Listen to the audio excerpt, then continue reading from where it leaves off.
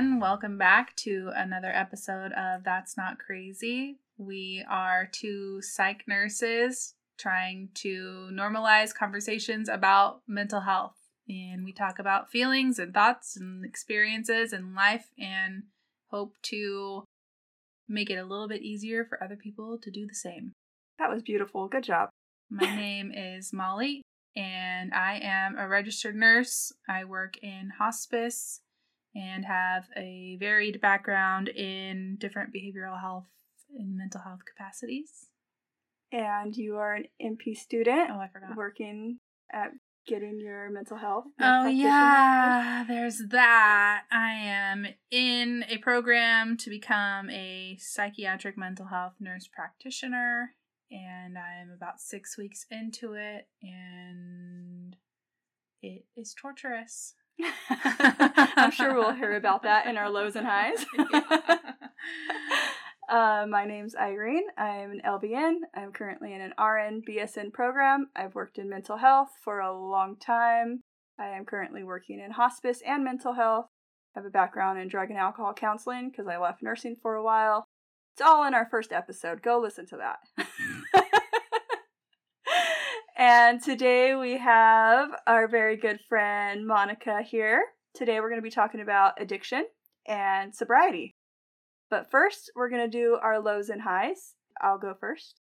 My low this week is I went to the gas station earlier this week and there was this little guy digging through the trash can for cans and various things. There was a guy in a truck next to him pumping gas. He saw the guy digging through the trash and got very angry. Started yelling at him and telling him, "Go away, get out of here, shoo!" Like he was a fly, and like moving his hand along, telling him, get out of here, move along, get out of here. And like yelling at him. I'm saying it in a nicer way. Like he was yelling at him. He was like, "Get the F out of here. What's wrong with you? Give me some space." And he was like 8 feet away. I'm like, what do you mean? Give this dude, I don't know. I didn't get it. And it made me very angry and very sad. I felt helpless. I was like, what can I do in this situation? I don't know, because this guy is visibly angry. I don't know what to do. I have my daughter in the car. It was kind of a scary situation. But I just pulled out all of my beer bottles. all of my water bottles out of my car and gave them to the guy, and the guy in the truck was just like visibly upset with me and just like got in his car and left and just like was shaking his head and was just so disgusted with me that I would help somebody out. I just didn't get it. I didn't understand it, and it bothered me for the rest of the day, and I was just angry. Yeah. I also was feeling bad. I was like, should I have done something more? Should I have like said something to the guy? Should I have intervened somehow and be able to tell the guy, his ass? Yeah, like, hey. I don't know. I didn't know, and I felt like surprised by it and really sad. My high for the week is that I'm starting to get used to running, and I'm like starting to feel this running high. So it's like this really cool feeling after I'm finished with my run, even like during my run, just like, oh yeah, this feels so good, and I feel high and I feel so happy and I feel good about life and nothing else bothers me, and for the rest of the day I'm just so relaxed and I don't even care about anything. Just like, yeah, that's fine. Go do whatever. I don't care. Just so at ease for the rest of the day. So that's been really nice. Really good for my mental health. That's my low and high. My low is pretty similar to what it has been over the last few weeks, which I'm like weirdly insecure about, and I'm like sitting here like, oh, I can't say I'm overwhelmed and I can't say I'm exhausted because people are probably tired of hearing about that and I should just get over it and suck it up by now. But the truth is I'm still overwhelmed and exhausted and just having a hard time doing all of the things that I feel obligated to do right now.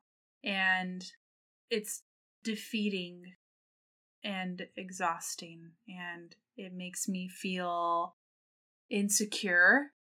And I feel like I've said this before, but I beat myself up for the fact that these things are hard for me. Like, why can't I just do this? And why is it so hard for me? And I must be dumb or whatever stupid adjective you can put in there. I just beat myself up for struggling. So that's what I'm dealing with. And then this morning, I was woken up by some tragic news, and I'm like, fuck, one more thing to add to this complicated situation that I'm in, and trying to support others when my tank is very low is tough. And I'm getting a little tearful, but that's the honest truth. So they always say, like, you can't pour from an empty cup, and my cup's not quite empty, but it's not full for sure. And I'm having a hard time accepting that and having to either create boundaries or just admit when I just can't. Like, I would love to help people with certain things. I would love to be able to support those who are really directly connected to this tragedy. A little bit of it is I don't know how, and another part of it is just like, I don't have it in me right now.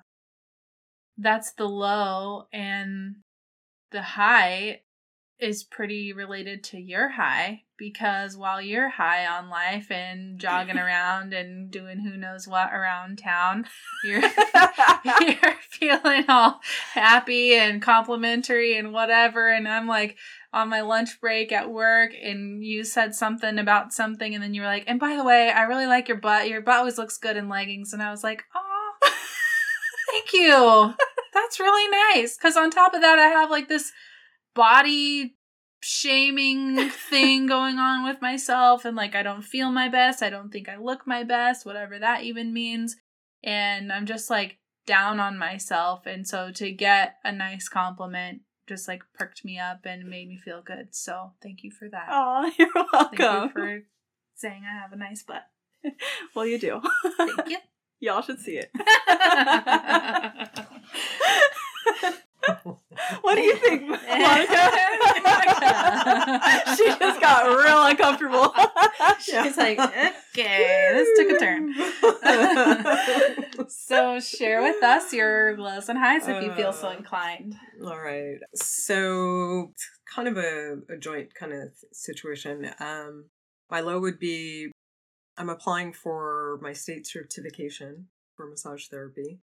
That part's not the low part, but having to address and account for all my criminal history, that's definitely a hard thing to swallow. How did that make you feel?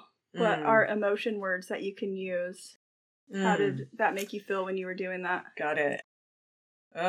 Sad, remorseful, overwhelmed, started questioning my abilities. That imposter syndrome, like, who do I think I am Exactly. trying to do this? Yeah. Exactly. And it was exhausting. Really, It was exhausting. Because there's an application form that online to address all the criminal history or whatever. There's only a few spaces allowed. So, yeah. So anyway, so I had to give them a call, verbally go over it. Then they, gave me instructions as to how to do it, and which meant I had to now make a document. And anyway, needless to say, it was like my past was in my face, like over and over and over and over again. And so it was borderline defeating. But in the same sense, with the high part, I was able to do it. I persevered. With each event that I was writing down, I was able to, not immediately, but I was able to come to a place of like, okay, so you've been through that, you overcome that. What's next? Do the next right thing. Just keep going. So that's kind of new behavior for me, to be able to address that and keep with that. So that felt really good. Yeah. Yeah. Nice. Yeah. Thank you for sharing that with us. Yeah. So Monica joins us today with personal experience with addiction and sobriety and the things that go along with those things. So tell us a little bit about you and your story and how you got to where you are now and all that. So my name's Monica. Do you feel like you... My name's Monica and I'm an addict. Hi, Yeah. Monica! Yeah. Yeah. Almost went there. I was like, can we pause this? So my name's Monica and I'm a massage therapist. I've got about 4.5 years of sobriety after a long stint of addiction. Woohoo! Yeah. I'm so happy for you. Yeah. Yeah. Thank you. Good. Thank you. A place that definitely I thought I was never going to be able to come out of. So, Monica, you mentioned that in your lows that you have a whole history and you just had 2 lines to fill it out. How many convictions or... Yeah. How many lines did that take? Yeah. 22. Okay. So, 22 different criminal offenses. All related to drug use? Drugs and alcohol, yeah. And there's some theft in there, but all things that while I was under the influence. Yeah. Ranging from, I've got like 3 DUIs, I've been to prison, been in and out of jail. Definitely some hypodermic needle activity going on in there too. There's even, oh my gosh. It's a wide range. Yeah, wide range for sure. When, how long had you been using before you started getting arrested or getting in trouble or things started going a little haywire for you? Yeah, was there like a point where you're like, it's normal, it's cool, I have it under control, and then it like intensified or? Yeah, there was, okay, so my first DUI was when I was 22. I know that I had been kind of experimenting with drugs and alcohol, like, since teenage years, that kind of thing. But when I was 22, I was just coming out, realizing that I was gay, and went to a gay bar and literally got shit-faced and drove. I got into an accident. That was my first experience of, any sort of legal issues. From that time, I was convinced that I was too young to be an alcoholic. I had a vision in my head of what alcoholism was, and I definitely wasn't that. At that time, I pretty much did everything possible to not be an alcoholic and convince myself that I didn't have a problem. Tell us more about that. What did you do? I had just moved to Santa Barbara. I come from a little town called Rialto, California, which is kind of just, oh my gosh, super small, nothing cultural going on, any of those kinds of things. But I had moved to Santa Barbara, and that's pretty much during this whole time frame of like coming out, getting arrested. In that process, Santa Barbara offers all kinds of cultural, experiences, and it was like a whole new world had opened up to me. I started getting into like nutrition, just different things like that. I was exploring any like holistic studies, those kinds of things. I had even gone to massage school. So there was this whole other life that was starting to blossom. And I was just going with that, exercising, all the things, eating well. During this time also too, I had come out to my family, and my family definitely, my mom was having a very hard time with that. She basically told me that, I don't care what you do, just don't do it in this town. The girlfriend that I was dating at the time, we had been talking about going to San Francisco. So we basically did. We're just like, all right, let's go. So anyway, so life was good up in the Bay Area. Of course, I'm super happy. There's a big gay community up there. I was working for actually a physical therapist, and I also had another job at a chiropractor's office and acupuncturist. So I was still involved with all these kinds of healing modalities and et cetera, et cetera. And I also had like a retail job working like It was at this place called Restoration Hardware, whatever, working in the warehouse there. So anyway, so there's life was going on.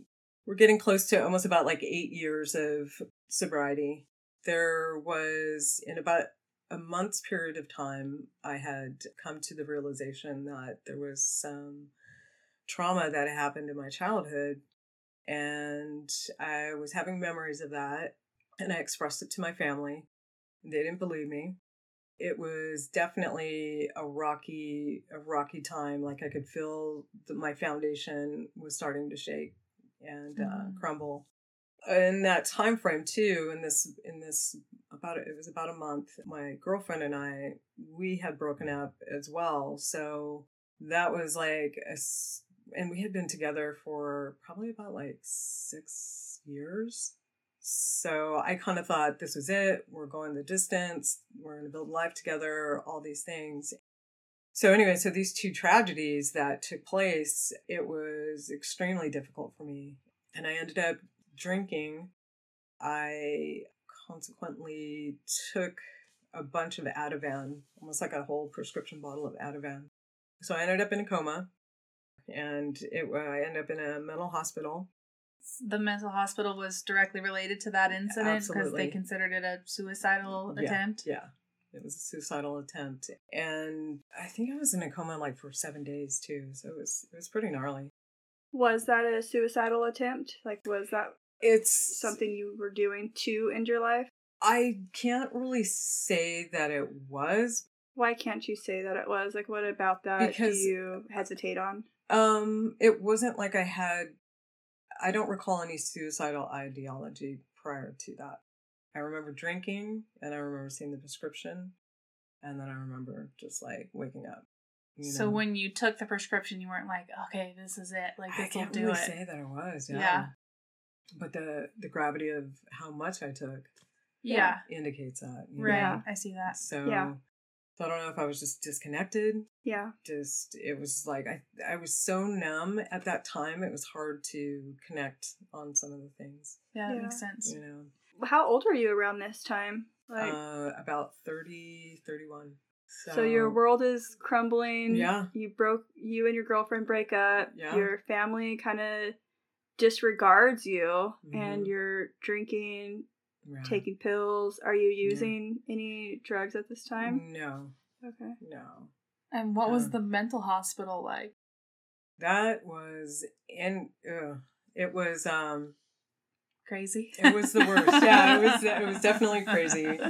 And super extreme cases were there, and I was like, what am I doing here? This is not where I belong. Oh my God, I just made a mistake. I had a little too much, and right there, I started rationalizing all this stuff, and I'm just trying to get out. And what had happened was that I was committed to the institution because of the drug overdose and the severity of the consequences of that. So what ends up happening is that the only way that I could get out of the mental institution was to have somebody sign me out. And lo and behold, who is it? It's my family. On one hand, it's a great thing, but on the other hand, that means I'm going right back into the situation that is so devastating. Mm-hmm. I definitely remember like such repression of anger, all the things. I felt so broken. Like I couldn't even fight to argue, to disagree, anything to stand up for myself at all. Because with that overdose, there was some brain damage too, that took place. Because there was a certain functioning level that I wasn't the same anymore. And I could really see it. So anyway, so I'm back. Now I'm in Santa Maria, where my family lives. Probably took me about a month there before I started drinking. And when you left the mental hospital, were you like, I'm never drinking again? Or was it like... No, I just didn't know. I didn't, when I left the mental institution, I think my primary focus was just get the hell out of there. Yeah. I don't care. I will say whatever. Yeah. Do it. Okay. Sure. I love my family. Yeah. They're safe. Yeah. I get that. Yeah. And it was 100% quite the opposite. I just kind of figured all right, I'll just kind of figure it out from there or whatever. I just didn't even know. There was no plan. no healthy plan of escape. Yeah. And so anyway, so I started drinking probably about a month out from that. And that's when I was actually introduced to some methamphetamine. And at that point in time, it was like, oh my gosh, this is great. I could drink, I could think, I could like process. It hit a part of my brain that I felt like wasn't working since that overdose, you know? Mm-hmm. And so to me, I thought, oh, this is perfect. This is it. I have a question. Yeah. I always wonder, like, the first time someone does a drug like methamphetamine or otherwise, like, what's going on in your head to think, yeah, I'm going to do this? that would be okay. Yeah. Right. Basically what it was is I was super drunk. Okay. I was at a bar and somebody was like, here, I've got something that it'll wake you up just enough. And it seemed appealing to me. Yeah. I was like, okay. You know, and looking back at it, I'm like, I'm snorting a line. Like, how is that, what makes that okay? Yeah. And yet there's just a part of me that I think I was hurting so bad, being under the influence, my judgment was even more so out the window. Mm-hmm. And just wanting to feel better. Just wanting to feel better at whatever cost, Yeah. So anyway, so I started doing methamphetamine, and of course it wasn't every day. It was like probably like once a month, and then it turned into a couple times a month, and then it became pretty much once a week. Then what ended up happening was I was spending so much money on buying the drugs. I thought I had the grand idea of like, okay, what if I start selling it? To make up the difference, and I wouldn't even have to purchase it anymore. You're such an entrepreneur. Yeah. I'd just be making money. And I did. I started making money and I started selling drugs, and it takes about 2 years of that where I didn't feel like I had a drug problem. Just kind of thought, all right, this is what I'm going to do now. I was tired I had spent those years prior being so good and fighting for everything to make my life different. And when that didn't turn out, I actually went in an absolute reverse direction. I was just brokenhearted, really. And then just kind of driving on that. Once I started doing methamphetamine regular, and now I escalated to selling it, there's a certain level of criminal activity that goes along with that. That's a nice way to put it. Yeah. And mind you, too, there's still that break from being rejected for being gay. Mm-hmm. There's still that rejection now of that relationship breakup. There's still that like whole issue of abuse and trauma. So I'm naturally gravitating to this community that is seemingly so open and welcoming regardless of anything, at all. And yeah, you're safe here. Come on, we got you. And so I become loyal to that whole situation. And I'm beginning to think that that's the only way that I'm going to make it in life. And there was a part of me that I just couldn't see past anything. Like there really was no forward. And it was a matter of like, how do I exist now with what I have? Because with that heartache that I was carrying, that big hole in my heart, was that you really don't deserve anything. It's almost like everything that my family had said about being gay was true, because look at it didn't turn out, and see, look at you totally fucked up. And then also too, like what society says about like, oh, most gay people have been abused in their childhood, so it's not really even, you're not even really gay or something like that. I had been told so many of those kinds of things just because like society wasn't the same now as it was then. I mean, a lot has changed and I'm grateful for that. But at that time, these were the things I was working with. And then it became, rather than being the victim, I was going to be the person who is the aggressor, like doing the drugs, selling the drugs. It gave me a perfect outlet to act out on my anger, and all be the in things, control of and it. be in control of everything in my life in this environment. That was 30 years of being in that chaos and in and out of jail and prison and having all of these 22 offenses throughout those years. Oh, yeah. And not just that, I'm sure there's a lot going on. Right. Then you come to a place of sobriety. Mm-hmm. And can you tell us how you came to that place? Like what switched from having these 30 years of living in that to who you are right now? Like what was the factor in all of that?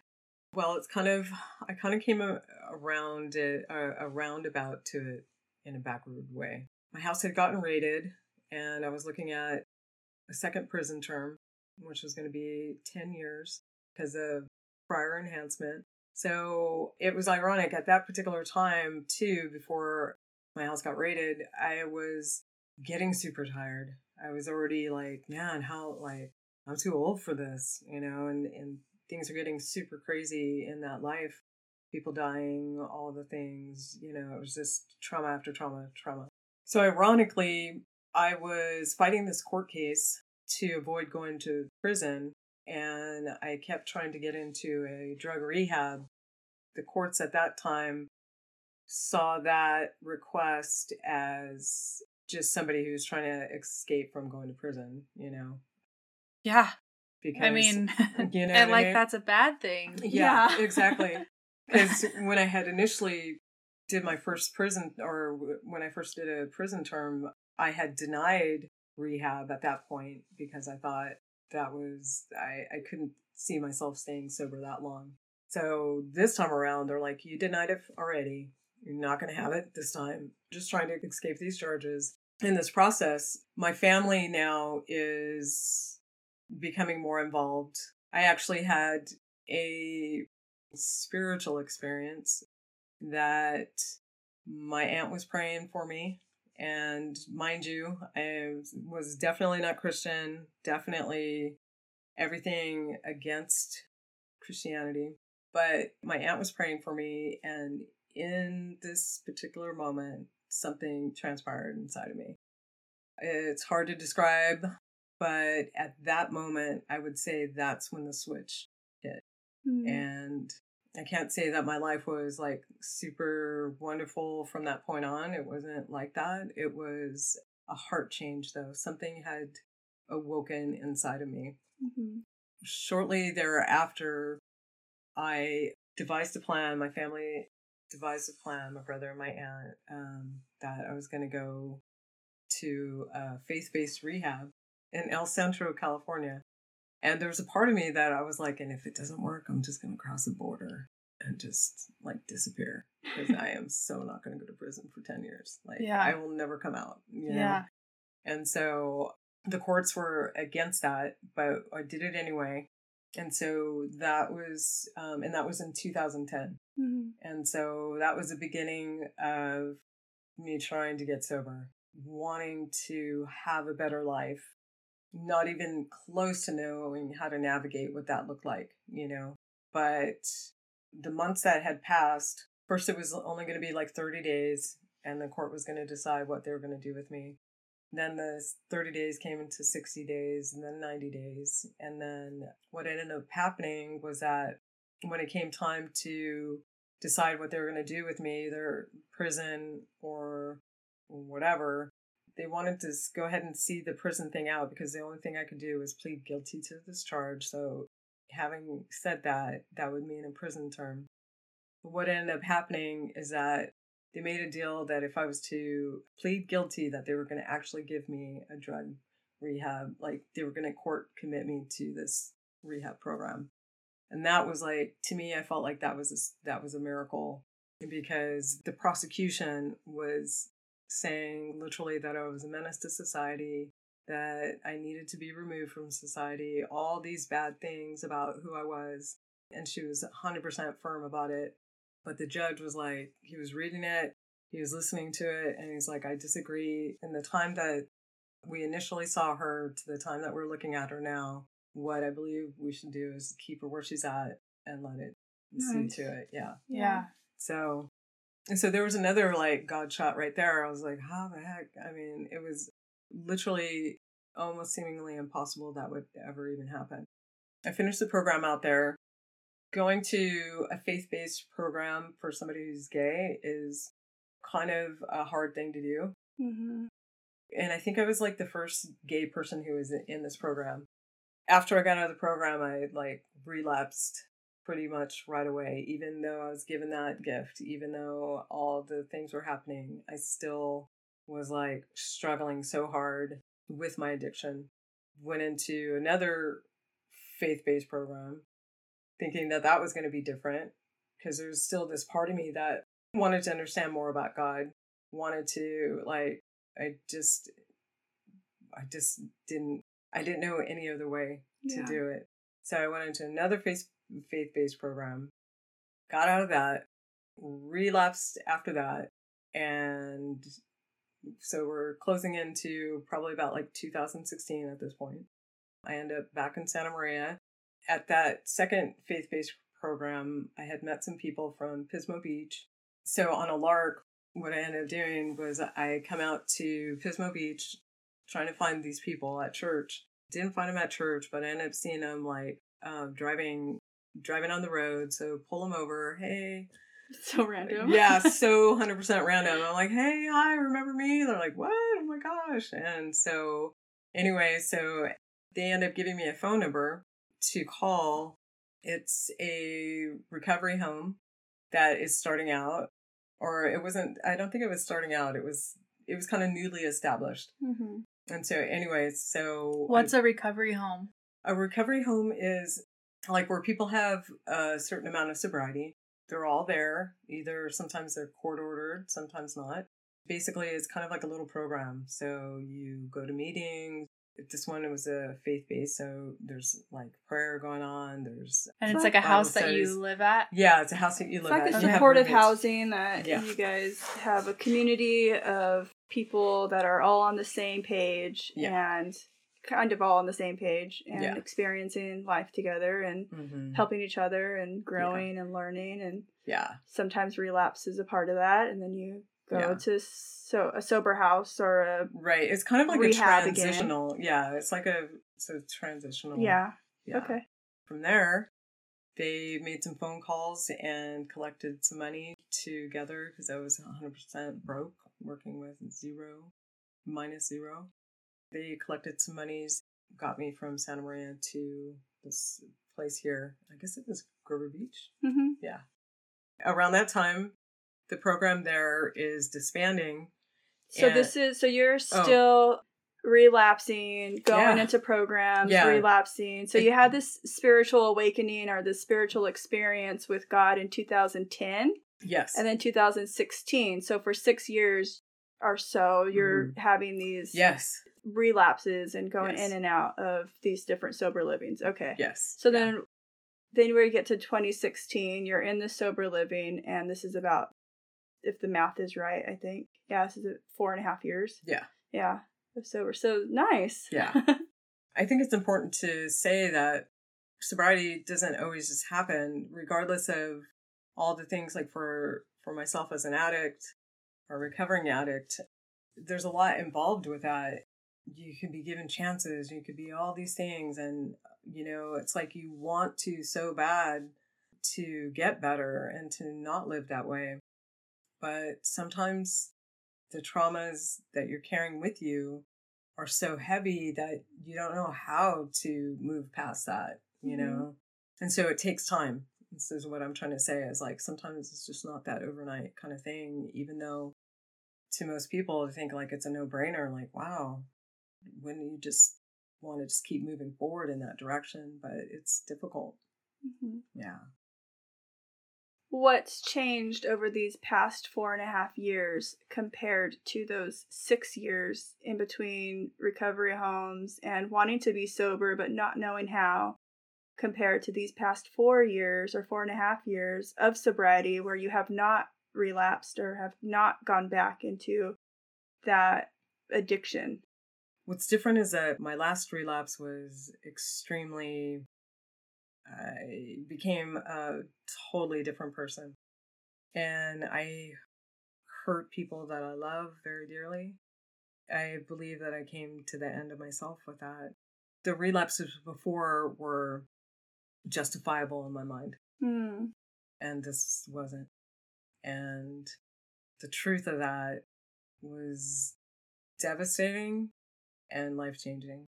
When you come across people who finally see you for who you are in a place of like, because that's when I met you, and you were like probably the only person who could see me for who I am, who I could be, without having some sort of agenda for me to follow, and without seeing me for my past. And I was able to open up to you about my past, and there was no judgment.